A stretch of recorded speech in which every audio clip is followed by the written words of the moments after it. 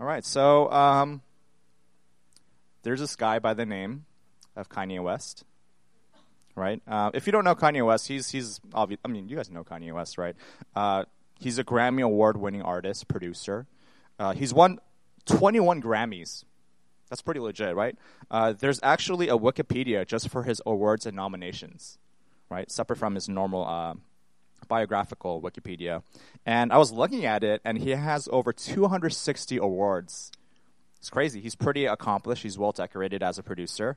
In my opinion, I think he's the greatest hip-hop producer. He's one of the greatest musical creative geniuses that the world has ever seen. And if you know me, you guys know I love Kanye, right? I tried to rap like him when I was younger. I recorded videos of me in high school rapping to his songs. And, there's a song called I Love Kanye, right? It goes like this. I miss the Kanye, right? That song. So there's this line. It goes like this. I used to love Kanye. I used to love Kanye. I even had the pink polo, thought I was Kanye, right? And this is my testimony right here. I bought a pink Ralph Lauren polo. And Jerome actually has evidence of this. Back in the day, he took a picture of me wearing this ugly, hot pink, Ralph Lauren polo because I loved Kanye so much. I wanted to be just like him. Now, we may disagree with him, his ideals. We might not like him as a person. We may think he's a crazy person. But to some degree, we can respect his music and his accomplishments as a producer. Do you know what got Kanye on the map as an artist, as a rapper? It was the song Jesus Walks.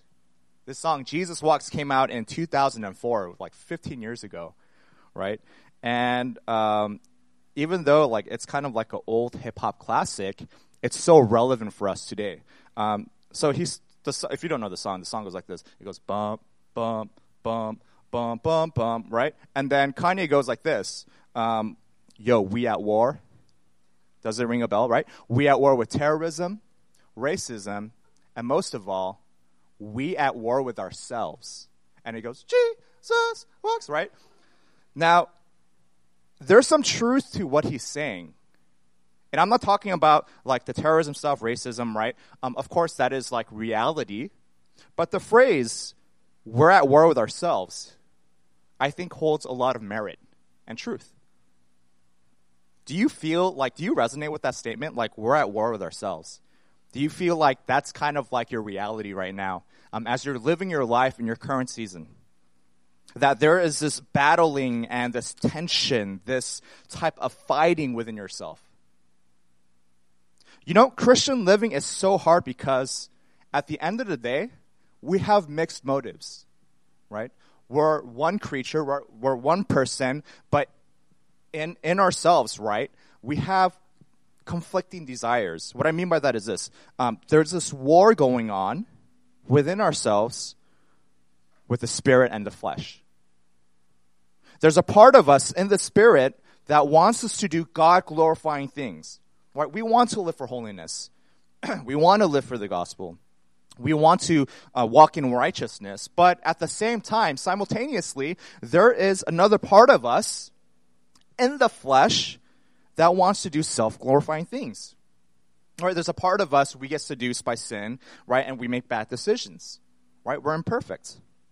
And whether if you realize it or not, there is this spiritual war going on that affects every individual, including you and I. Right? There is a war going on for our souls. Now, as we examine this war will either lead us to faith or unbelief. And as Christians, I think we have to be aware of this reality. Why? Because the spiritual war that we're in affects our physical life, right? It affects our bodily life and what we experience. What I mean by that is this. The war that we're in, right, the spiritual war, affects how we work. It affects how we parent. It affects how we step into our relationships.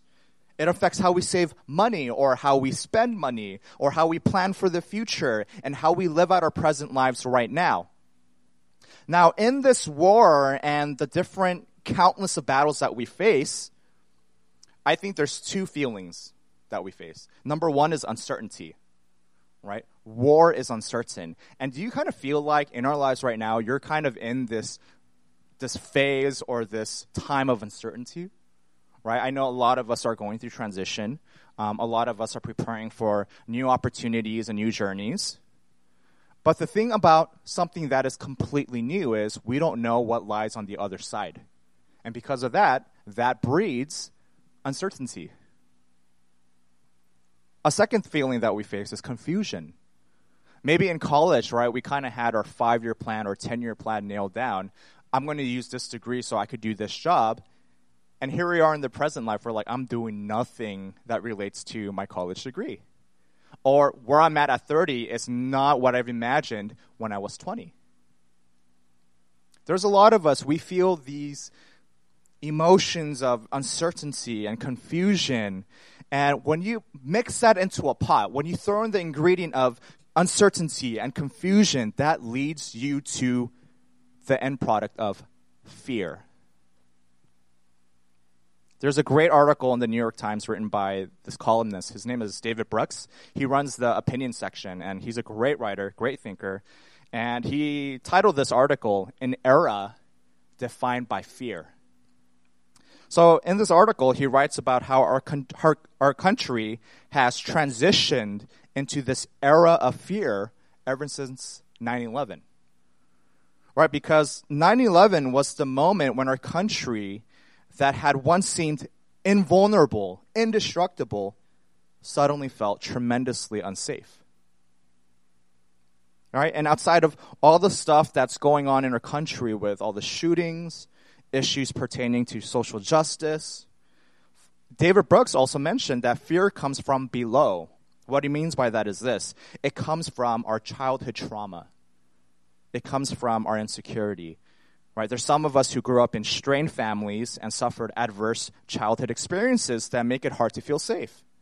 Now, on the other hand, some of us, we grew up in overprotective families, and once we reach adulthood where we have freedom, right, we have responsibilities to manage, we're not really ready to face all the risks that come in front of us in life. Brooks also mentioned that the media is responsible for the rise of fear. Right? There's a lot of tension in the media nowadays, right? He says everybody is a broadcast journalist now, competing for ratings and page views. The sure way to win is to ratchet up the crisis atmosphere, right? All news is breaking news. Right? And he goes on and he expands and talks about this effect of fear. All right, this is what he says. Fear puts a dark filter over everything. The fearful person is unable to hear good news, while any possible threat looms large. We are in the middle of one of the longest economic booms in our history, with wages finally rising again for the middle class, but nobody feels that because of the sense that it's all about to come crashing down. Fear runs ahead of the facts and inflames the imagination. 90% of the time, we're not afraid of what's happening to us, but of some catastrophic thing our imagination tells us might happen. He goes on. Fear stokes anger, which then stokes more fear. Anger is the child of fear, the philosopher Martha Nussbaum writes in her book, The Monarchy of Fear. Right? The fearful person turns asocial, rejects any compassionate response to social problems, and instead lashes out. Fear, indeed, is intensely narcissistic, she continues. It drives out all thoughts of others.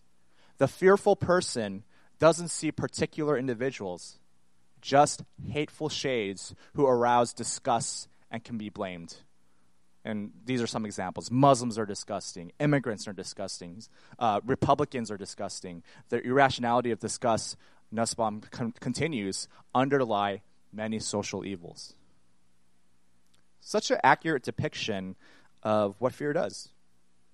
You know, we see that fear has pervaded our society, and not only are we paralyzed and influenced by it, but this idea of fear has negative effects, right? We see here fear manifests itself through anger, through narcissism, but in addition to that, it brings greater harm to our society. So the question that I really want us to examine as we look at God's word is, in the midst of our warfare, how do we fight fear? How can we, as Christians, navigate through fear, especially in our times today, right? It's a sensitive climate. We're going to be looking at the book of Deuteronomy, chapter 20, for that. So if you have your Bibles, let's turn them to Deuteronomy 20. I have it here as well. Deuteronomy 20, we're just going to be reading the first 4 verses, and this is the reading of God's word.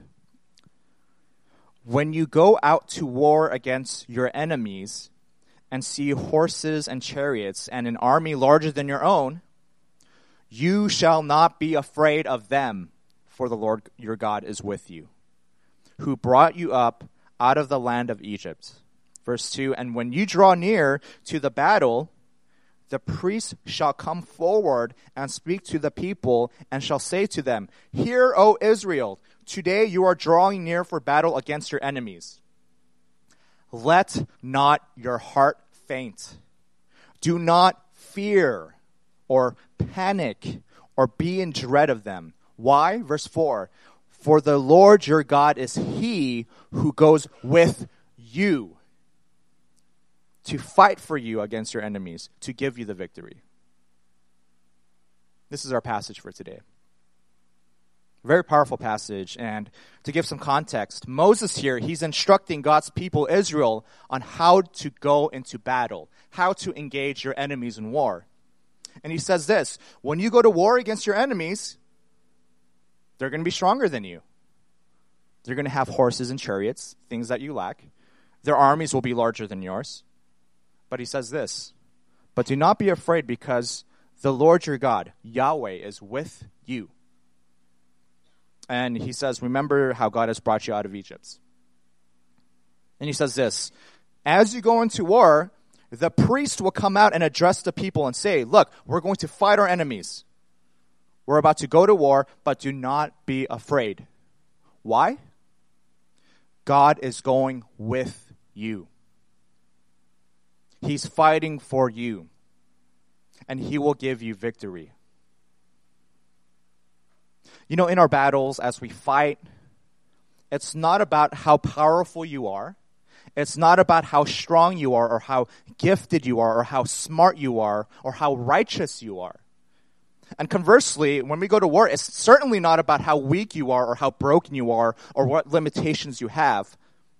This text is showing us, church, that God himself is the one who decides victory. Our battles are not won through our own might, but our battles are won through what? God's presence. You know, if we look at the history of Israel, Israel has won many battles, but they've also lost quite a bit as well. The reason why Israel lose their battles is because they let fear take control. What happens when fear takes control of us? Not only does it lead us to be angry and so self-consumed and narcissistic, but fear also breeds doubt, doesn't it? Fear leads us to doubt. And what does doubt lead to? Doubt breeds disobedience.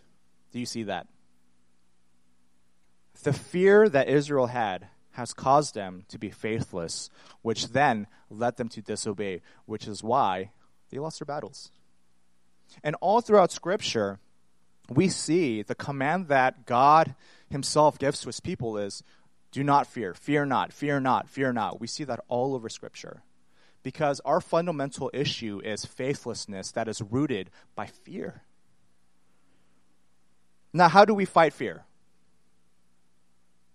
What can we do? What is the solution? This is our main point for today. God's presence is the weapon to fight fear. God's presence is the weapon to fight fear. So as the Marines have their standard issued rifles, right, to engage in combat, which I think is the M16A4 rifle, right? It's their standard issue weapon used for them to fight. we have a standard issue weapon to fight as well. And this weapon is the greatest weapon of all, God's presence. In this passage, God's teaching a very important lesson to Israel. God is saying, my own presence will be with you in battle. Even in the most difficult circumstances, we can have peace. When the armies look larger and mightier and stronger than us, we can still have hope because God is with us and because God is fighting our battles. I love Psalm 23. And David pretty much says this: God is the one who leads me in security. God is the one who lies me down in green pastures, and he leads me by still waters. And even if it's unbearably difficult for me, even though it seems like there's no hope, even though I walk through the valley of the shadow of death, guess what? I will not be afraid. I will not fear. Why? Because he says, you are with me. Your rod and your staff, they comfort me.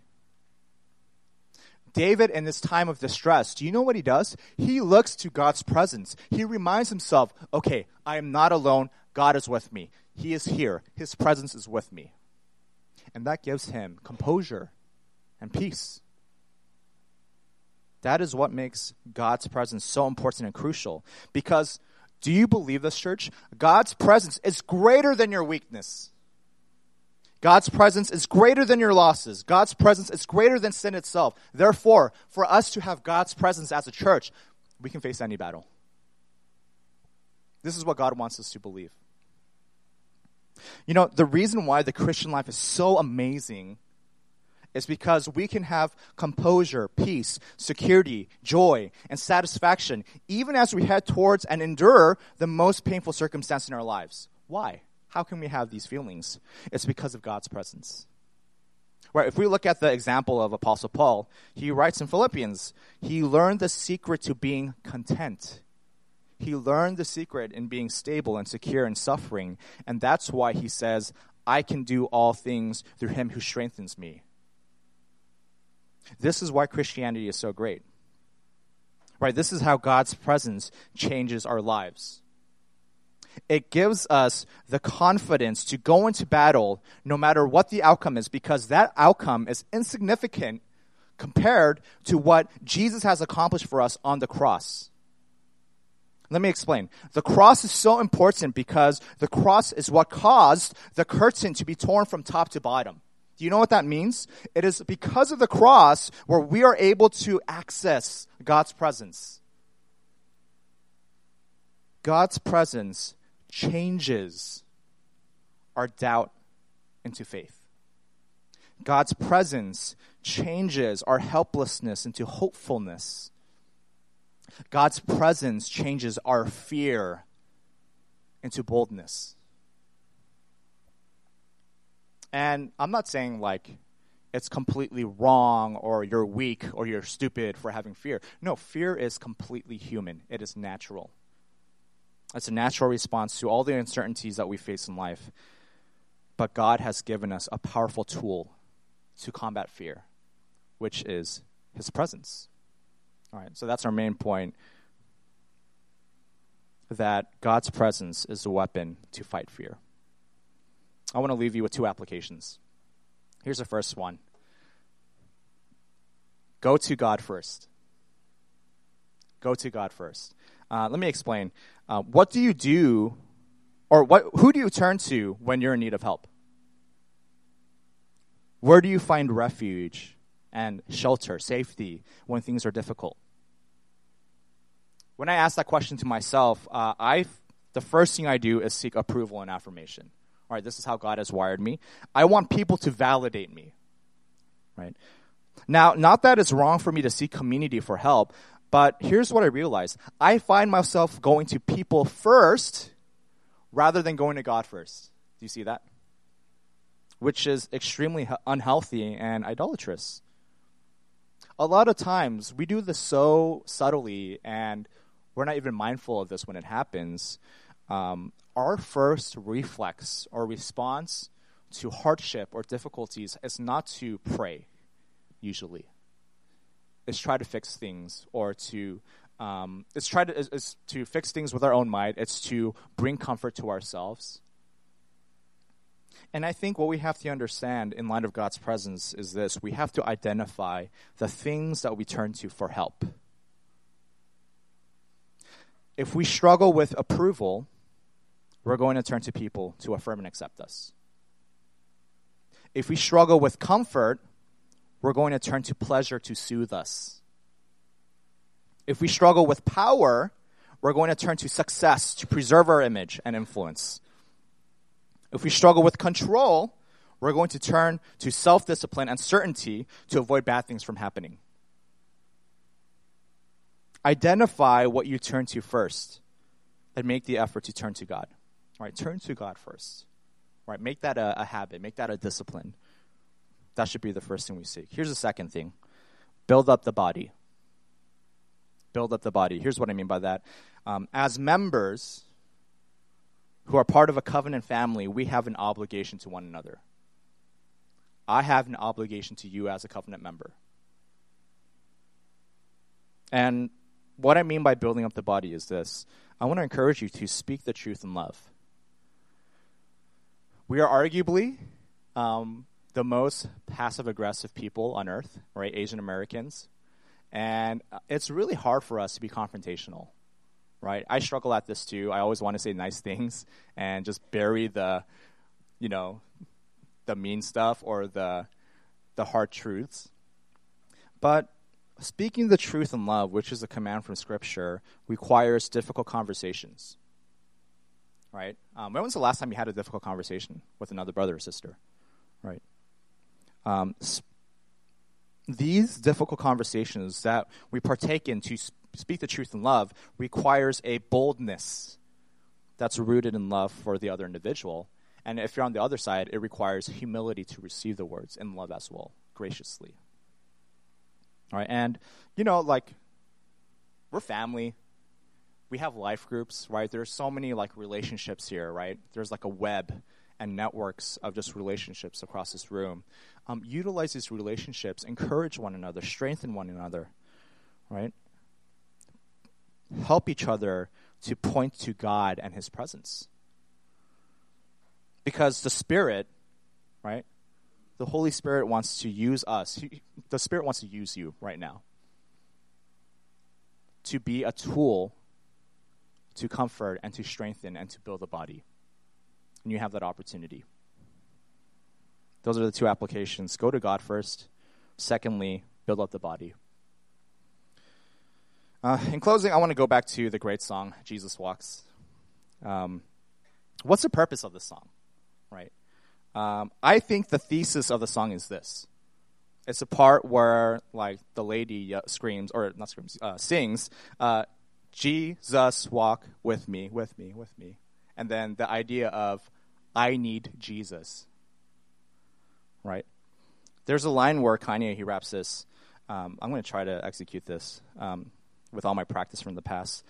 I ain't here to argue about his facial features or here to convert atheists into believers.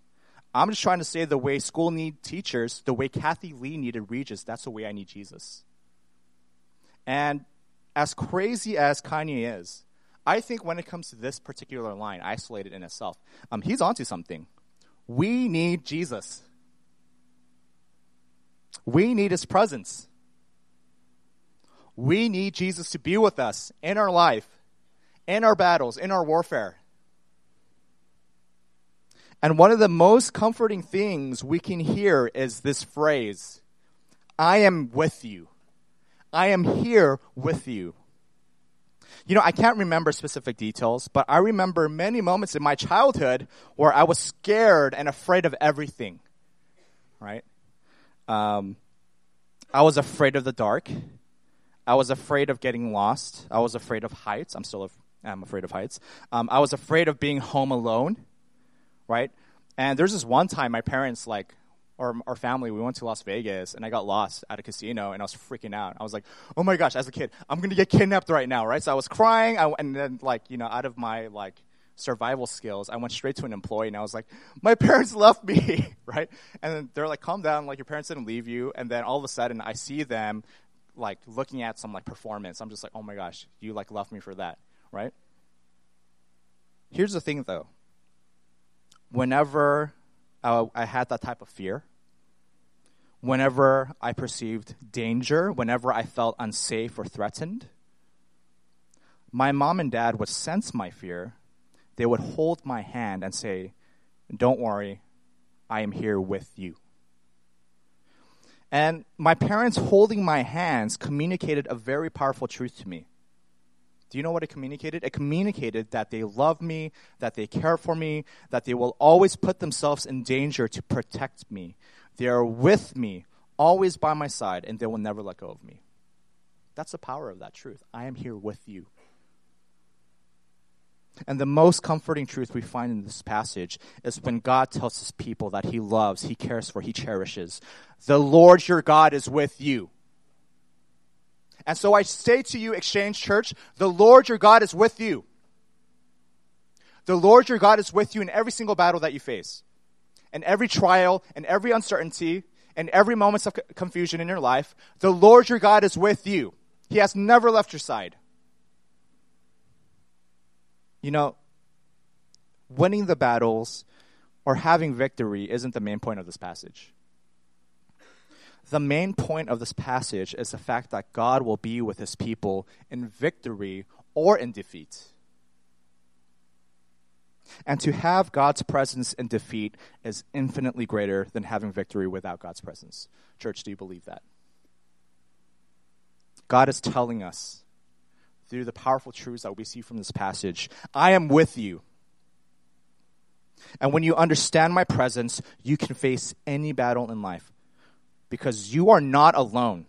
I have not left. I will never leave. I will walk with you, even in suffering, in waiting, in testing, in trials. And that's how his presence alleviates fear. God's presence is all that you need. I'm here as a servant of God's word to tell you that. God's presence is all that you need. God's presence gives us the greatest sense of security and hope that we can't find anywhere else. God's presence allows us to be content, poised, and secure even in the most turbulent times of our lives. And I say this lovingly, the Bible isn't interested in solving all of our issues in life. What I mean by that is this. It's not interested in revealing to you which job you should pursue, which career to follow after, which relationship to pursue, how to fix these issues in your life specifically. You know, the goal of the Bible isn't even to give us practical ways to fix our messy circumstances. Do you know why that is? It's because the Bible is not about us to begin with. All of Scripture, from Genesis to Revelation, is about divine self-disclosure. Right? The goal of the Bible is to reveal to all of us who is Yahweh, who is God, and how does he want to relate to his people. And once we start to better understand who God is, once we better understand his character and his heart, then, church, we will have a greater understanding and awareness of God's presence in our lives. To know God is to experience his presence. And I want to leave you with this question, Exchange Church. Is God's presence enough for you? Right now, where you're sitting in life. Is God's presence enough for you? Let's be a church that has this resolve to pursue God's presence. Let's be a church who has this reflex to be so quick in turning to God first. Let's be a church that builds up the body through the power of the Holy Spirit to remind ourselves of this powerful truth of God's presence. Let's pray together. Father, we thank you that in Christ, your Son, we have Emmanuel. Jesus, you are the embodiment of God's people, and not only did you meet your people, not only did you speak to your people, but God, you lived, you've dwelled with your people. And in the new covenant, the reality that we have as Christians who live according to grace by faith is the fact that we have your very own Spirit living in us, that God, you are with us.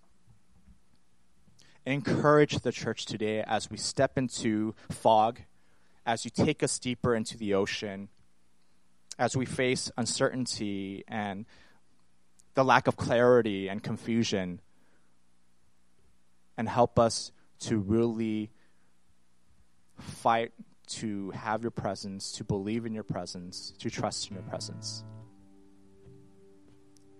Christ be all around us, be behind us, be in front of us, be with us, because we confess that apart from you, we can't live, we can't function, we can't be healthy. Jesus, convict your church to pursue your presence. And we pray this in your name. Amen.